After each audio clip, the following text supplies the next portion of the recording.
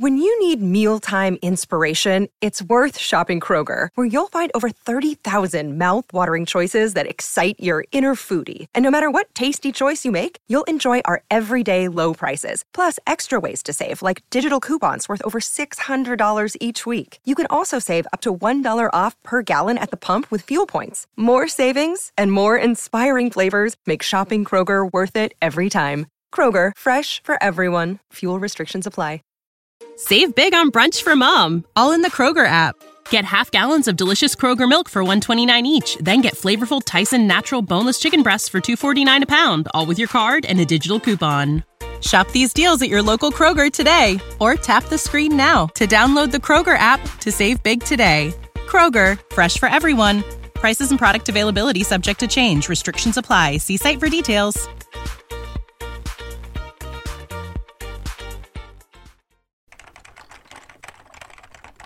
This is Writing Excuses, Season 2, Episode 29, How Not to End Your Book. 15 minutes long because you're in a hurry. Dan? He's not going to end it. That's how not to end the tagline. Great, I'm Brandon. I'm Dan. And we've told that joke twice. Okay, let's give some context for this podcast because I was teaching my class a little while ago, and someone actually asked me this question. They said, how do I not end my book? And I'm like, So now I want to take another stab at it and try and talk through. Endings are one of the things I get the most questions about. Let's tackle this. What are bad endings, bad habits people fall into for endings? Dan? Not going far enough. Okay. If you've got a compelling idea and you don't take it as far as the reader wants you to, then you've failed. Ideally, you need to take it even farther. Okay, let's talk about that. What do you mean? Define that better. That flies in the face of leave them wanting more. Yeah. So, well, I think you in my face. You can leave them wanting more by expanding their expectations. You take an idea.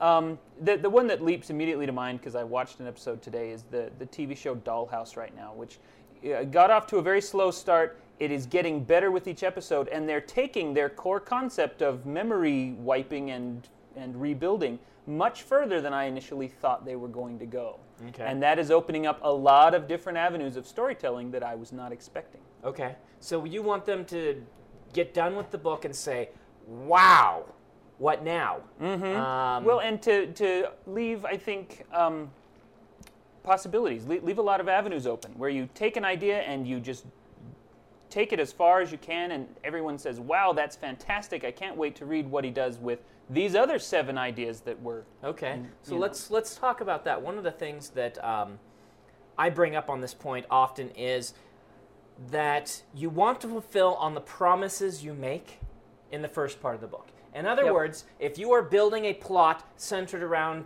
one thing, let's say you're building a plot centered around these 2 characters and their connection, then the climactic ending is going to need to deal with that in some way, fulfilling promises. And this sounds obvious, but people make this mistake all the time. I think they make the mistake because they don't realize that they are making that promise. Okay, yeah. Mm-hmm. And that's hard. When I sat down with Dan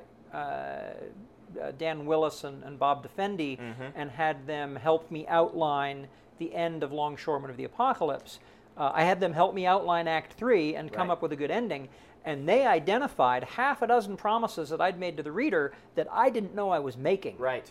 And that's critical. And so I think one of the best ways to avoid a bad ending is to have somebody help you with that. Yeah. Don't let them write the end of your book. Don't tell them how to fulfill those promises. Yeah, just look for the promises. Look at Act 1 and Act 2 and find out what you've said you're going to do. Let's give some specifics here. I've got a friend who's a very good writer, and she has a lot she it's admits not us. it. It's not either of you. Has a lot of trouble with... not going there. A lot of trouble with endings. And looking at her current story that she had just finished, one of the big problems was she had set up a mystery. All right? She'd set up a whodunit. Someone was killed in one of the early chapters, and all the other characters started working on who did it. But she wasn't writing a mystery, at least she didn't think she was. And yet, right there, chapter 4, I'm promised we're going to find out who killed this person, and in that case, what she's doing is she's setting up, try and outthink me. The promise is I'm going to surprise you with an interesting resolution to who killed who. And so when she got to the end and they had been right all along, like they decided on someone pretty early and then worked on it and found out, lo and behold, it was them, and chased them down and got them, there was just a feeling that something was unfulfilled here. Yeah. And it's because they'd made a promise, and she thought, my promise is, well, the bad guy will get caught. That's not actually what the promise of a mystery plot is. Yeah. The promise of a mystery plot is, I'm going to surprise you with an interesting mystery. Unless you're expecting Scooby-Doo. Yeah, one of the problems also is she's very good with character, and she was setting up this interesting character interaction, and she was able to pull off that promise very well. Characters had a very fulfilling ending, and yet it felt overshadowed by this other thing. And so for her, it's a rebalancing. It's a indicate to the readers this is a character drama and not a mystery. I was reading a Robert Reed book years ago. I don't remember the title of the book, but I'm going to tell you how it ends. Oh, great. They were escorting. Semi-spoiler warning. The hero was written in first person, and the hero is escorting some sentient tumbleweeds up to their spawning grounds so they can become trees. Okay. And you're very fascinated with the challenges that this alien life has, and the narrator, the first person, is also undergoing some character development. And the book ends when he dies. Okay. In a dam breakage or a flood or something up this stream, and I was pretty unsatisfied because I thought I was going to get to see trees spawning. I thought he was going to resolve some of his issues. No, he resolves some of his issues by dying. Okay. And while this had, it had sort of a literary impact, this is not how, I was not about to pick up another Robert Reed book. Okay. Yeah. I was just going to point out a completely different example, but if you have a question, follow us. No, go for it. Another place where you can see this happening all the time is with the big action set piece. Okay. Where somebody says, I want to end, if it's a fantasy book, they want it to end with a great big battle or a sword fight. If it's science fiction, they want a space battle. If it's modern, then they want a car chase or they want a gunfight. And that's a very fun, climactic way to end a book, but character usually gets lost when you do that, unless you're very careful. It's a fun, climactic way to end a movie because it's visually quite a treat. It's hard to end a book that way. It bugs me in movies, too. I call this the third act Hollywood wimp out. And I can point to several distinct examples, I Am Legend by Will Smith being one, recently, where you have two very interesting setup acts where you're dealing with character psychological issues and with sort of the scientific plot or this interesting mystery plot, which third act becomes, now we're in a Hollywood action movie. It feels like they feel they have to end with a big action set piece. It's like it's like the Pinewood Derby. Yeah. We spend Act 1 and Act 2 building these neat cars and positioning them on the track, and then for Act 3, we lift the lever and we watch all the cars run downhill in a straight line. If your plot were, we're going to build cars, and then I would expect Act 3 to be that. If your first two acts are a psychological character drama, I don't want my Act 3 to be, and I call it the wimp out because it's safe. You'll see Hollywood do it a lot because pulling off a really dramatic, interesting ending that's going to be crowd-friendly when you're dealing with these sort of character things and stuff like that is difficult. It is. And one example that I would give of when they have done this correctly is the movie Grosse Pointe Blank, which I thought ended with a gunfight, but throughout the entire gunfight, they were also paying off all of this character stuff they'd been building up. I thought they did a really good job of intertwining those two different aspects. All right, we're going to cut for a commercial break, and then we'll come back. This episode of Writing Excuses is brought to you by my book, The Hero of Ages, in paperback, out April 28th. Yay! I loved it. Oh, thank you, Howard. But you haven't read it in paperback. No, you haven't. It's even more Hero Flexible. of Ages horrific in paperback. I like the hardback. People should buy the hardback. Oh yeah, I make a lot more on the hardback.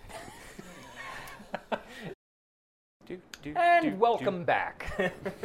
Welcome back. All right, let's go a different direction with this. Actually, kind of a direction we've talked a little bit about before.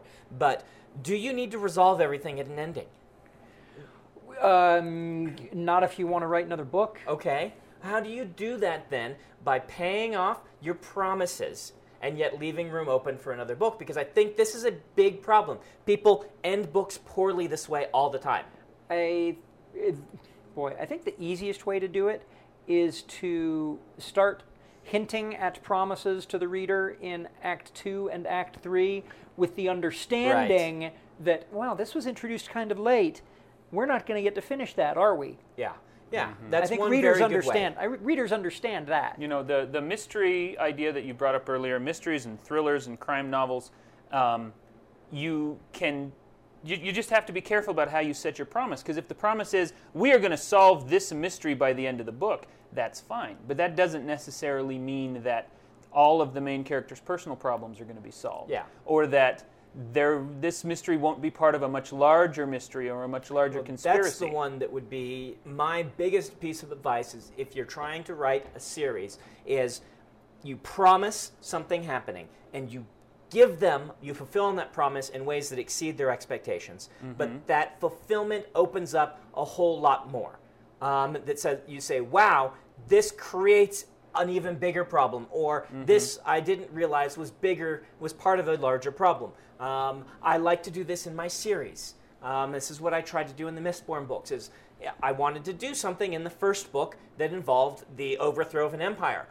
I wanted to do that in one book rather than a whole series. I made a promise, I fulfilled it, and my goal is at the end for you to say, wow, this is a big problem now that they've done what they said they were going to do. Mm-hmm. Right. Well, and I'm just reading now for the first time, well, having read to me, courtesy of audiobooks, the Wheel of Time saga. The first book, I know that this series is long. It's really long. And so listening to the first book, I remember thinking, okay, there are promises that are going to be made here that are absolutely not going to be fulfilled for 7 or 8 books, and I'm just ready to be bored. And that is absolutely not what happened in that first book. That first book, I was promised a classic quest story. Yep. You know, they set that up outside the tavern. You know, and understand, back then it wasn't a trope. Yeah. Nowadays I look at it and think, oh, it's a trope, but I still like it. It worked wonderfully. The promise of, you know, the rebirth of the dragon, the promise of, you know, the hero beating the Dark Lord, and I thought, well, there's no way they can do all that in this book because the series is 12 books long, and that's my inner 14. 14 books long. Right. Because of me. Sorry. But I get to the end of that book and I thought, you know, that was really brilliantly done. The promises that weren't fulfilled were promises that were introduced kind of late in the book. You know, Rand coming to grips with the fact that he is the dragon. The reader knows, that's it. He's got to be it. But the character hasn't come to grips with that, and so it left something for subsequent books to work on. Okay. Let's just throw out some smaller ones. Ways that I've seen people, new art writers, run into trouble finishing a book. So let's say How Not to Do This. Dan, how did you finish your first book? I finished it with pretty much what I already talked about with thrillers. The one mystery was ended. Oh, wait, the very first book I ever wrote? Very first book. Dear. Oh, very first book. Okay. Yeah. How did you end your very first book? I did not. You said, and they all died. Yes. I distinctly remember you typing, and they all died. They all died because I had gotten as far as I wanted. Okay. I was How bored. can our readers avoid running into that problem? Can they avoid it? My problem in that series was that I was biting off way more than I could chew, which is a very common problem among first authors. Okay. If you plan a story that is too big and has 38 characters because you want to write the Wheel of Time, you know, you need to write a few smaller books with smaller plots first so that you know what you're doing before you get into something huge. Even the Wheel of Time only started with a couple of viewpoints. Run a 10K before trying to run a marathon. Yeah. Yeah. this can't be emphasized enough, I think. If you end up with a terrible ending, it's generally going to be because of things that started going wrong much earlier. Now, maybe you'll run into a terrible ending because you're a multi-drafter, you're a discovery writer, you don't know where you're going, and you get to the ending, and then you write, and then they all died, and then you sit out and you plot actually what you want to happen. That may be the way for you to do it, but yeah. In order to not write a bad ending, sometimes you have to write a bad ending and then rewrite another bad ending, and then rewrite yet a third bad ending, and then sit down with somebody and say, what am I doing wrong? And they will help you identify, well, there's this promise right here that you keep not fulfilling, or you keep killing everybody off because you got bored, or whatever. But I think you have to write some bad endings before you write the one that you want to keep. Well, definitely. My early bad endings happened because of foreshadowing laziness. Laziness and foreshadowing, meaning the ending itself would have been great if it would have had all the things it needed to back it up, which meant that if I would have spent a little bit more time, even some of my published books, I still feel have part of this issue at the ending, if I would have spent a little bit more time setting the stage, putting the pieces into the book. You can do that with a rewrite. Yeah. If you know that that's missing. But see, you got to remember that I hated rewriting early on, and this is why I had trouble getting published early on, is I would not rewrite my books because I always wanted to be moving on. So how to not write a bad ending? Rewrite the book to fit the end. Until you've appropriately foreshadowed the ending you want. Both of these examples that we brought up, it's interesting to point out, Brandon used to hate rewriting. He has since learned that that's a very important part of writing. And now he loves it. I adores it. Oh, yeah. I used to be horrible at endings, and after writing terrible endings and rewriting them about 100 times, I think I'm fairly good at them now because it's something I had to force myself to work on. And I never wrote books. For the first 3 years I was working on Schlock Mercenary, I didn't write books. I wrote, little storylines that didn't really fit in books. And once I started thinking in terms of books, I did it wrong so many times. I think I might have 2 or 3 good endings. Is that we can all go read. You can read all of Dan my and I mistakes. can bury ours in the backyard, and no one has to see them. All right, and that's how not to. That is how not to write an ending. Don't write an ending that has to be published and kept public for everybody to read, even though it sucks. Is that a good note to end on? Yeah, this has been Writing Excuses. Writing prompt. Write an ending in which everybody dies and it works. Okay. Start your book with an ending where everyone dies. This has been Writing Excuses. Thanks for listening. When you need mealtime inspiration, it's worth shopping Kroger, where you'll find over 30,000 mouth-watering choices that excite your inner foodie. And no matter what tasty choice you make, you'll enjoy our everyday low prices, plus extra ways to save, like digital coupons worth over $600 each week. You can also save up to $1 off per gallon at the pump with fuel points. More savings and more inspiring flavors make shopping Kroger worth it every time. Kroger, fresh for everyone. Fuel restrictions apply.